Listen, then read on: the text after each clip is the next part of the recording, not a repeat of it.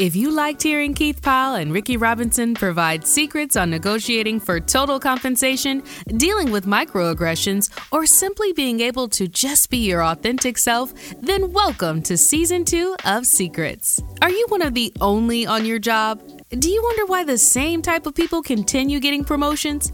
Have you dreamed of getting to the top but don't know how? Welcome to Secrets Season 2, a podcast devoted to showcasing dilemmas faced by underrepresented employees in their quest to climb the career ladder. Your hosts, Keith Powell and Ricky Robinson, have experienced the corporate grind for more than 20 years. Now they want to share their adventures, pitfalls, and C-suite secrets that they've learned along the way. So let's fill up those cups and get started. Here are your hosts. Hey everybody, welcome to Secrets. Ricky, how you doing, my friend? Man, I am hanging in there.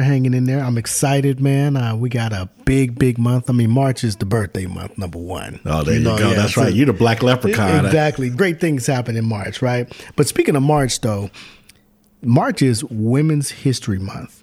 And we are going to center voices on diverse group of women on our episode this month. I am excited about this. Yeah, this is going to be crazy. So this month, we'll showcase a variety of viewpoints on allyship and how workplaces need to change. And over the next few weeks, we're going to have Teresa Robinson, Elaine Brown, the leader of the Black Panthers, Amber Cabral on the podcast, all of them dropping hot fire. And if you don't know who they are, get your popcorn ready. We are going to kick things off today with an interview with our friend Dorit Sipos. So we'll introduce her in just a little bit, but all I can say is never judge a book by its cover, right? Because she is going to be dropping some gems today. She is. I'm looking forward to this. In today's episode, we'll talk about the definitions of white fragility and systemic racism and white privilege because it's going to come up when we're talking with Dorit. We'll also hear from Dorit on transformational whiteness and what that means. And as always, we'll bring you those receipts and we'll close out with 2 secrets from Dorit on how white allies can help move the needle forward. So now, as we're kind of setting the stage here, I mean, as soon as you hear the terms white fragility, systemic racism, white privilege, they're like, oh, Lord. There you go. Make those little hair. Exactly. These brothers is going at it again, man. They talking about the system. They over here trying to overthrow something or whatever, right? But it's really not even like that. So what we wanted to do is just try to take just a few minutes just to break down, not to insult anyone's intelligence. Absolutely. Okay, but to break down 3 of the defining terms here as we're kind of setting the stage for what's to come, right? So we're going to start out with white fragility. Now, as BIPOC people, we may have all experienced or sensed this in white people that we are familiar with. Like the actual phrase was coined by Robin DiAngelo in 2011 in terms of white fragility. Mm-hmm. It is defined as a defensive response by a white person when their whiteness is highlighted or mentioned, or their racial worldview is challenged, whether their response is conscious or otherwise. Oh, yeah, we've seen this on full display. But, again, you almost get desensitized to it because you see it, because you see it all the time. But again, this is the fragile nature of it. As soon as you say something, they're just like, exactly. Being too aggressive. That's right. That's right. Stop. That's okay. The second term that we wanted to define for the context of this conversation is systemic racism, which is also called institutional racism, and is a form of racism that is embedded or widespread policy or practice that's entrenched basically within society, institutions, organizations, and systems.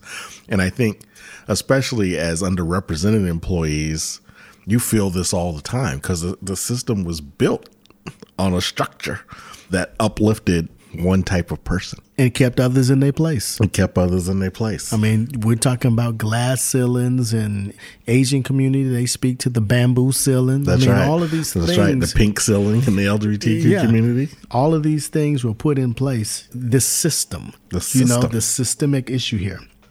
The next one is white privilege. Now, look, societal privilege that benefits white people over non-white people under the same social, political, or economic circumstances.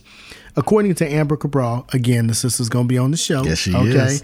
But according to Amber Cabral in her recent book, she defines it as privileges are rights, advantages, or protections granted to or accessible by a particular person or group of people, whether earned or not. Yeah. It's the privilege. It's a privilege. It's the privilege. That's right. And I know that term, like white privilege, is like a trigger for a lot of people. It really is. Where they just kind of shut down. Or just like, oh, this is reverse racism, or whatever the case may be. It's a trigger, but we have to realize as we think about white fragility and systemic racism and white privilege, I think it's really important for us to understand that we all have privilege in some way, right? However, white privilege stands out in particular because it's the standard against which everything in American culture is compared against, right? The way we talk, the way we look, the way we behave, the way we live, work, play, all of that is held to a standard of whiteness. That's considered what is right at the end of the day. And that's what we have to deal with when we're talking about white privilege. Right. And again, this is not a negative. This is a bit of an education piece here to set context. Absolutely. Right? As you're, speaking about that antidote, there, right? I'm also thinking about, like, in previous episodes, we've mentioned various systemic issues, even on some of our blogs, we've written about those, but systemic issues that are the result of, like, the redlining with respect to education and housing. I mean, and you know how I feel about that. Right? Absolutely. We've also mentioned opportunities that someone may receive based on their socioeconomic class. Right? I mean, it happens. We've experienced some of that for sure. Whether it be with being an athlete, being, living in your community, or whatever the case is, we've experienced it. We've experienced some of those things, right? In my professional career, on more times than I can actually remember, okay, I have seen people get opportunities for internships or entry-level positions within organizations because they have the privilege of being acquainted through elite club affiliations. Oh, yeah. Whether that be golf, tennis, lacrosse. Exactly. I know black people don't know what lacrosse is. Right? But some of them do. Some of them do. Yeah, some of them do. But even if you're one of the few who does know, right, you still may not get all of the opportunities afforded to the other. That's true. People, that right? Is true. Like my grandfather used to say, sometimes it pays to have the complexion for the connection. Yes. That's right. So that's exactly what it is, right?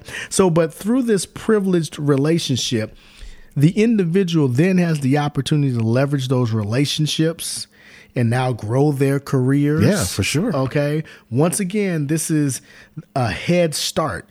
People who are not afforded the same privileges are now starting from a deficient place in the process. Absolutely. So again, here we go. If you spotted Usain Bolt 10 feet, right, do you think you could catch up to him or even beat him or even be competitive? There's no chance. There's no chance. He only needs one step.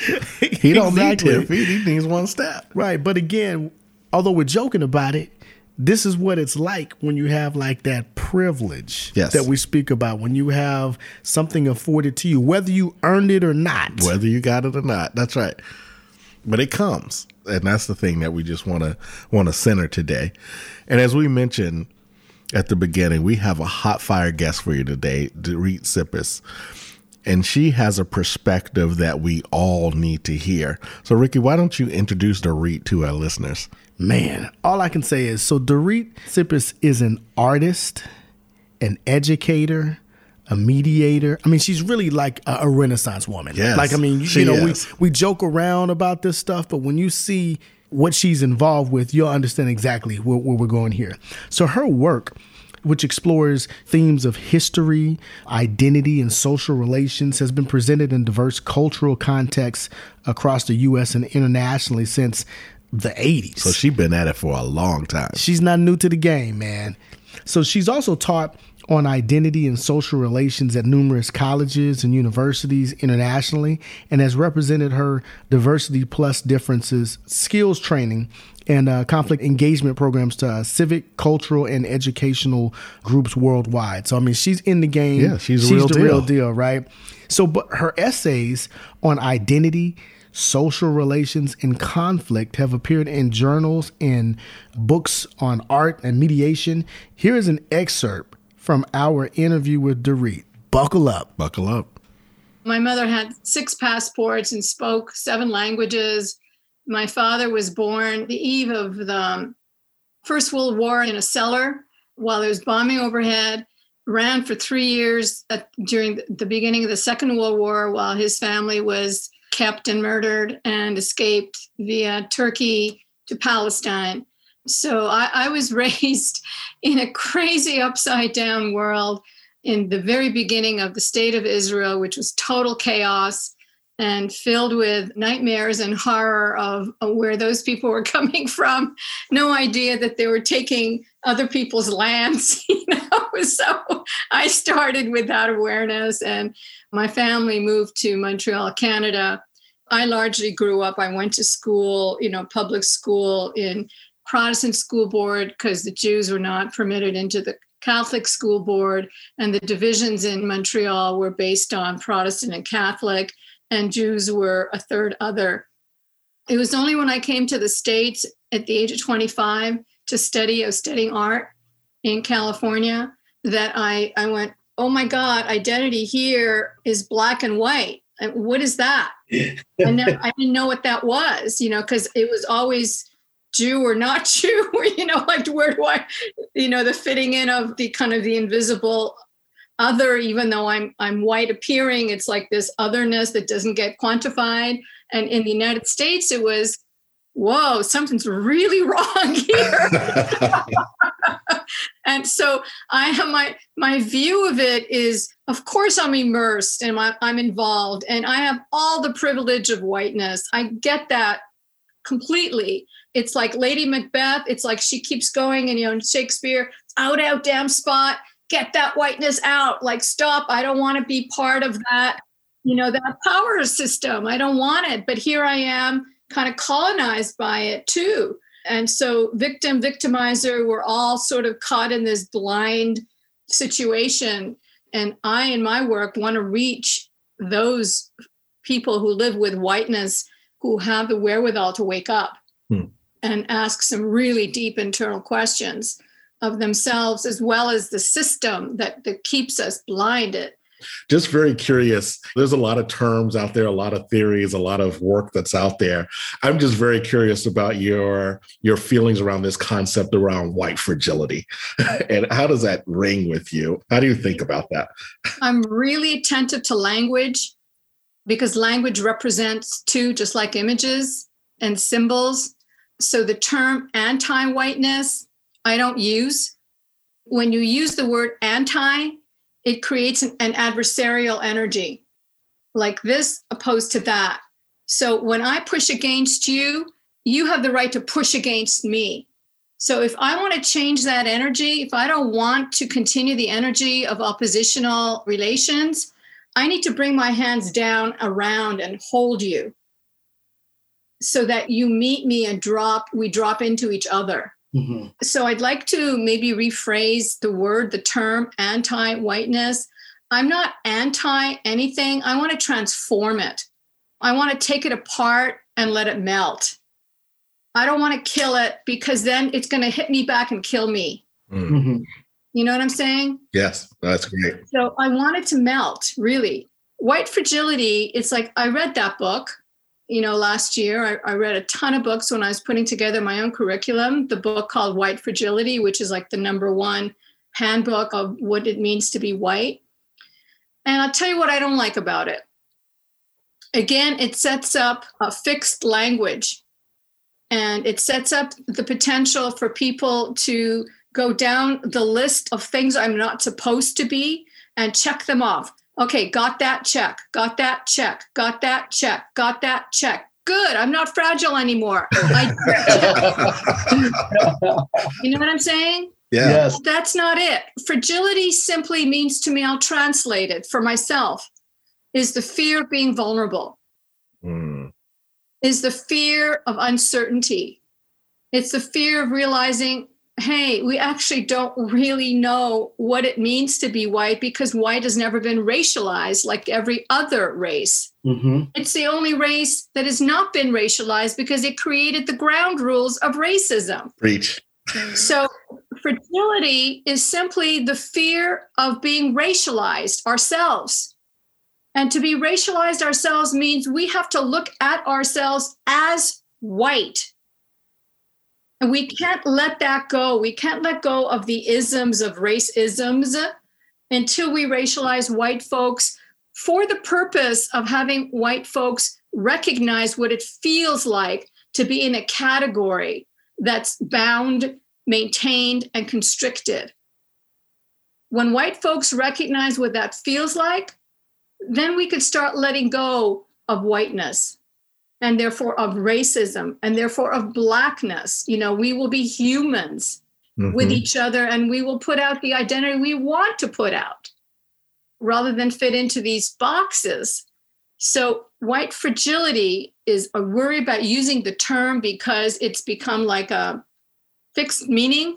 You know, I prefer to use more language and say, and ask questions like I do. I ask a lot of elicitive questions. I try to pull things out of people with tiny questions.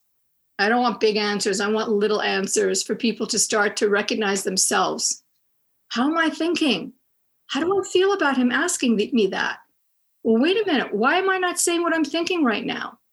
Oh my God, I actually don't know what to say. My work is very I say it's transformational work. It's not A plus B equals C. You know, it's not like on the surface. It's very self-reflexive. It's reflection oriented.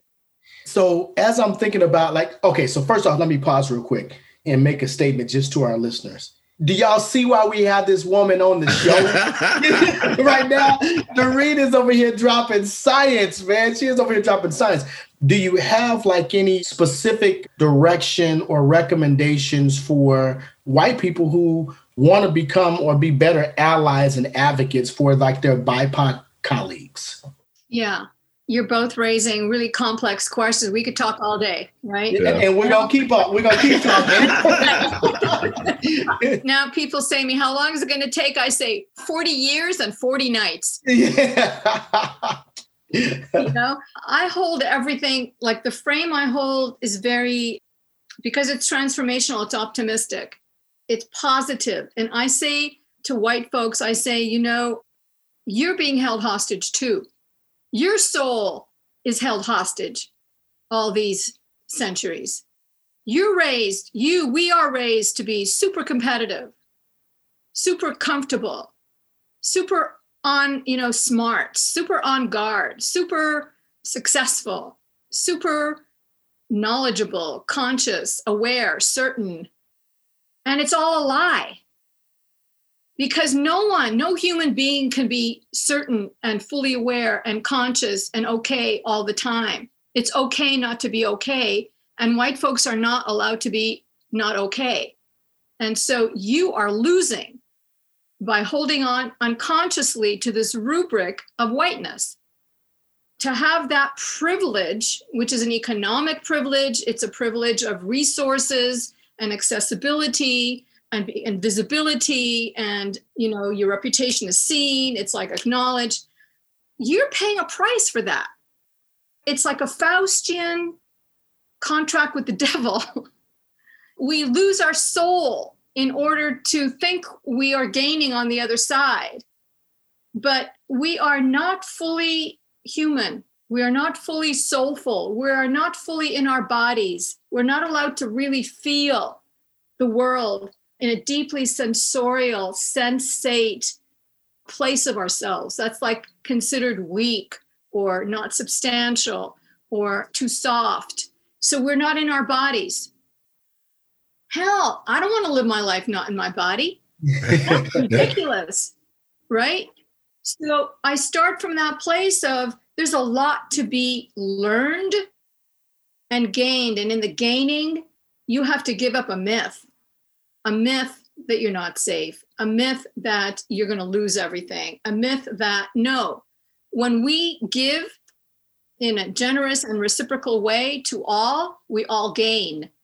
So I have a very kind of humanistic point of view. And it's interesting. It's like, if COVID hasn't taught us that one person is sick, is all people sick, you can't get away. And of course, there's white folks and other folks who think they can get away. Like, no, I won't get it. It's not about me. It's about those people getting it. That's ridiculous. We know how ridiculous that is. Right.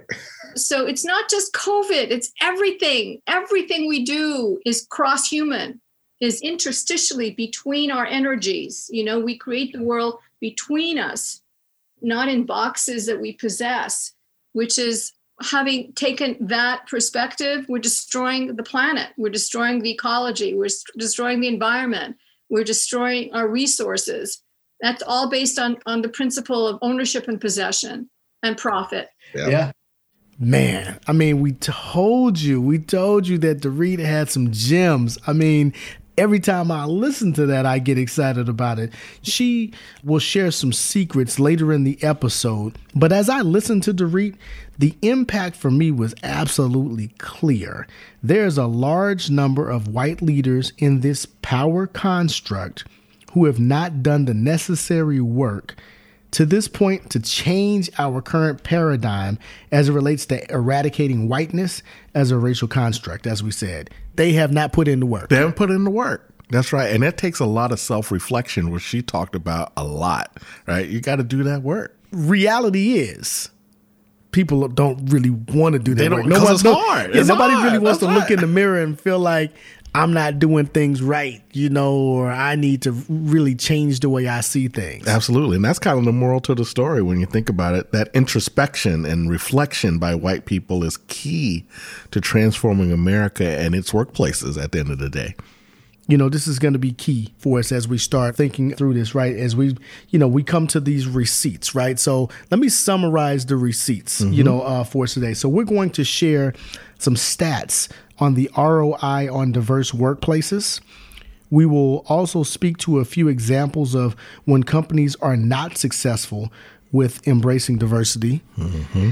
Then we'll describe how some best-in-class organizations are displaying good diversity practices in the workplace. Yeah. So, Keith, let's get started, man. What's receipt number one? Here we go. Receipt number one. So McKinsey, who's a very well-renowned consulting firm, so they've shown that companies in the top quartile for women's representation on executive committees report an average return on investment of 22%. Versus an average ROI of 15% for companies that don't have that level of representation. So having women on your executive committees in those top leadership roles changes your growth trajectory and the bottom line at the end of the day. Similarly, the World Economic Forum reports that helping women start their own businesses could immediately increase economic input by as much as $5 trillion. Now, look, man, I ain't never seen $5 trillion. None of us have. I mean, we talking about 1.9 for a COVID relief bill.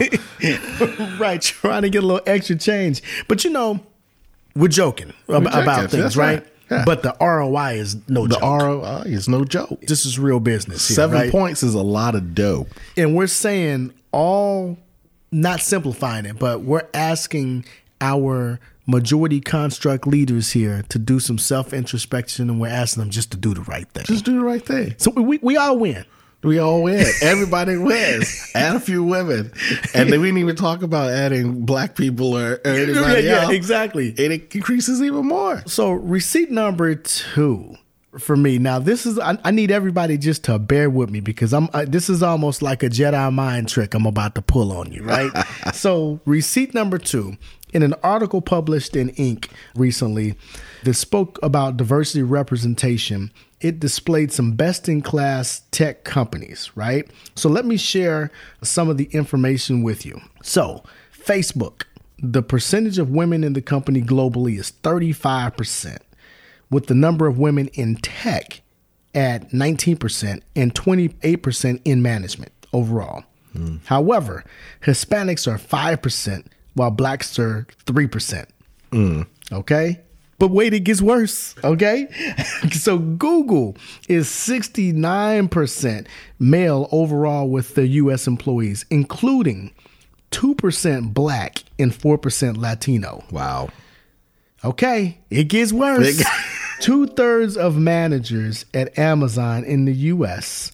are white, and globally 75% are male. Overall, the company is 61% male. In this country, blacks represent 21% of employees, but only 5% of management. Go figure. Again, I'm not making this stuff This up. is just data. Yeah. These I'm not the making receipts, baby. You follow the data, right? Okay. A few more over here. Just bear with me because I'm going to bring this home. LinkedIn is 42% female overall, but women make up 21% of technical positions and are 38% of leadership. In the U.S., 61% of employees are white, 31% Asian, 4% Latino, and 1% Black. This is at Tech First. This is at LinkedIn. Yeah, exactly. Okay. Globally, Microsoft. Okay, let's speak to Microsoft here. Is 25.9, like almost say, let's call it 26% female. Tech is 19%, while leadership is 19.1. In the U.S., whites are 56.2%, Asians 31%, Latinos 5.9%, blacks 4%. So we're talking like less than 5% in some of these organizations. Now, They're crazy. The kicker is, now here's the Jedi mind trick. So such patterns were consistent at Salesforce and some other reputable organizations. The irony is, okay, and you guys, I'm not telling you anything, I'm not tricking you, but your mind will probably trick you when I tell you. The irony in these numbers are that all of these companies were considered among the best organizations for diversity. That's crazy. The bar is low. The bar is low. The bar is low. I'm about to have a sip of my cocktail for one, but you can also see why Jesse Jackson is in that ass right now trying to get these tech companies to do the right thing because they're the future. But all they got to do is stall him out like they're doing, and everybody thinks he's crazy. That's right. Or when you say it's not enough diversity around here, or how come we don't have at the executive, level black people, or it really ain't that hard. It ain't that hard. Just do it. But with the data doesn't lie. The data don't lie. And these guys have been trying to be transparent for the last 5 or 6 years and ain't nothing changed. Even when they put it out there, ain't nothing changed. So, Ricky, I found a receipt number 3. I'll be a little bit more positive as much as I can. But for the past 20 years, Diversity Inc. has released its list of the top 50 companies for diversity. And in 2012, it started a list of Hall of Fame companies that year in and year out demonstrate a commitment to diversity above the rest. Those Hall of Fame companies include AT&T, Johnson & Johnson, Ernst & Young, Kaiser Permanente, Novartis, Sodexo, and PricewaterhouseCoopers, PwC. Again, it's not to say that these companies are perfect and don't have issues, but at least they've shown a consistent commitment to creating a diverse workforce. And that's really the important piece of this, is that they're doing the work or trying to do the work to make a difference. So when we say Fortune 100, when we say Fortune 500, I mean, that's how many organizations. Yeah. Those are the biggest. That's right. Right. That make the majority or the bulk of the money as these organizations.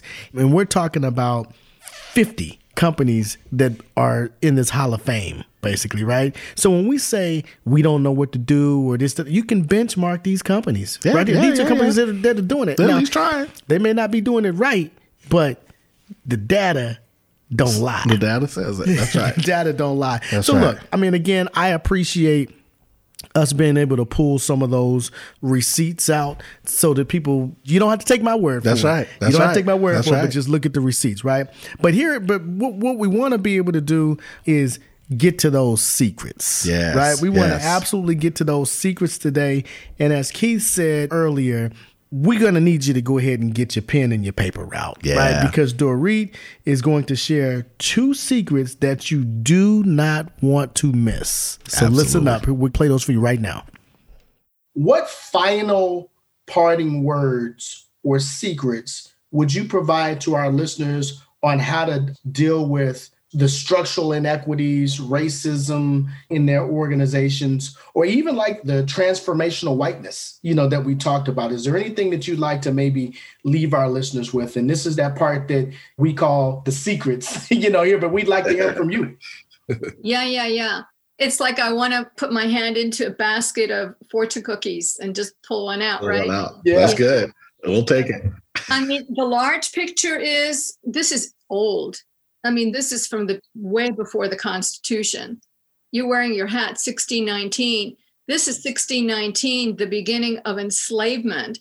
But it goes back before that too, because this country was created through the genocide of Native peoples. Mm-hmm. And it goes back before then because slavery existed all over the world, the traveled world, for centuries before 1619. Bodies were being traded left and right by empires who were conquering other countries and trading their peoples. And there were Arab-bodied peoples, there were Black-bodied peoples, and there were white-bodied peoples. And it was the Portuguese in the 14-somethings that decided to put a premium on Black bodies because they thought that Black bodies were stronger than other bodies, so we could get a bigger price for Black bodies. And started this kind of hierarchy of profit making over bodies and like what you get for what you pay. So that happened 200 years before 1619 and allowed for 1619. Like, we only want Black bodies to be enslaved in our country, right? So I want to tell white people that this is ancient. We didn't create it, those of us living today. But we are responsible for continuing it if we don't stop and pay attention and ask tiny questions of ourselves. What am I missing here? Ooh-wee. I'm telling you, Dorit, you are dropping science, man. I love it. Yeah, that's great. You guys are such an amazing audience. No one ever says that about me. You ain't been talking to us. That's right. I'm telling you, this is why we was excited. See, because I think part of why I think our spirits have connected is because we're not afraid to be honest and to call out the BS. Right. I have this one tool I call TREE, TREE. I love trees. Trees are the best teachers, We think we know a tree when we see a tree. We only see half a tree. The other half is underground. It's the roots. And it is major and complex. We can't see it. We don't know it. We don't know the history. We don't know where that tree is coming from. We don't know who that tree is connected to. It's the same as humans. So I took the word TREE. There are 4 principles of transformative behavior that one needs to learn. The first is transparency, for T. And transparency, I meant, is not just send the email to everybody, but make sure that everybody understands your email. So write that email from the perspective of the receiver, not just checking off all of the points you want to get across. Like, who's receiving this? Are they speak English? Do they understand the terminology you're using? Do they even have access to internet? So T for transparency, R for reciprocity. And reciprocity doesn't mean I need to give exactly what I get. It means I need to understand what I got, and I need to understand the person that gave it to me and recognize what is it that they can use in return, and give them from the place of my understanding of their need, not just a replication of what I received. So it's very relational, right? And then there's E for equity. Equity is so important and so complex because equity, again, means you need to really look at the person you're engaged with and understand they are living within a context that may be very unique to them and very different from yours. And that their set of resources and their access to resources may be very different than yours. So how are you going to create equity between you and them? Is to understand the context and the resources available to all the parties. you create equity from that understanding. How do you meet the needs, right? And then the last E is the most important, and it's the goal, empathy. And you can't reach empathy without equity and reciprocity and transparency. And all of those really have to grow. Like if this is the tree, I'm showing my fingers, and the roots are down here, you can't see them, right? So you can't get there without getting there. And there is interior, is yourself. Foundation. Yep, that foundation. It's in yourself.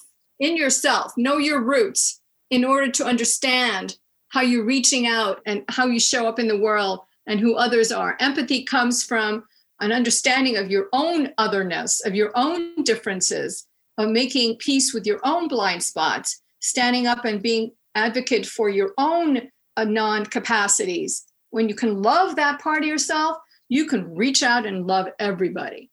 Man, Dorit, girl, look, these some hot gems over here, man. This is like you are spitting lava. You know what I'm saying? I love it. I love it. I love it. Look, we told you that Dorit was going to bring some heat. We actually spent a lot more time with her. So if you want to hear the full interview, and I'm telling you, it was ridiculous. If you want to hear the full interview, please check it out on Patreon. What we're trying to do is make sure that we get those available to you so you'll hear the full uncut version on Patreon. Yeah, absolutely. And Dorit brought the heat. And again, that interview, we went for almost an hour. So there's a lot of good stuff in there. But as we wrap up here, we definitely want to show some appreciation for all of our listeners out there.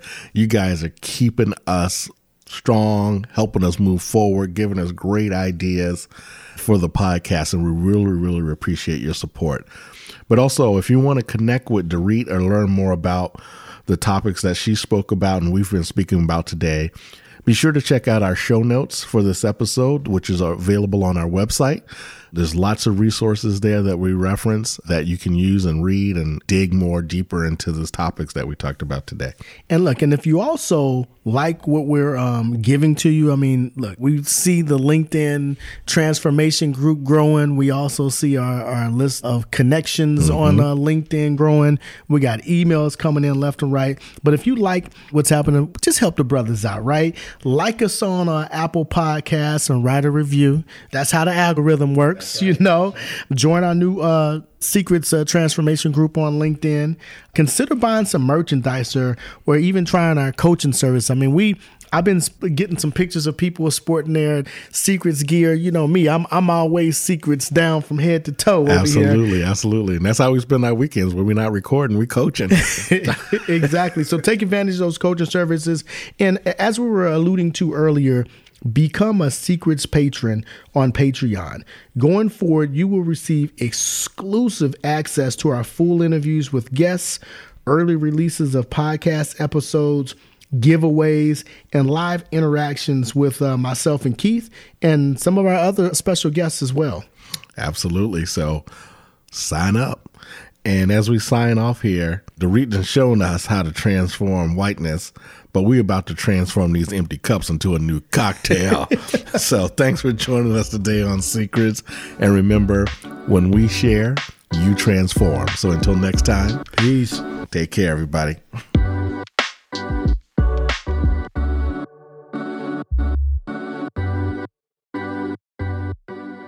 Ooh-wee! Thank you all for listening today. Hopefully you gained a secret or two that can be applied as your journey continues. If you are motivated and excited after listening to Keith and Ricky, please subscribe to our podcast, share with friends, and donate via Patreon. Check us out at www.secrets.com to get more information about our secret services. Don't forget to tune in next time for more hot fire. Until then, cheers!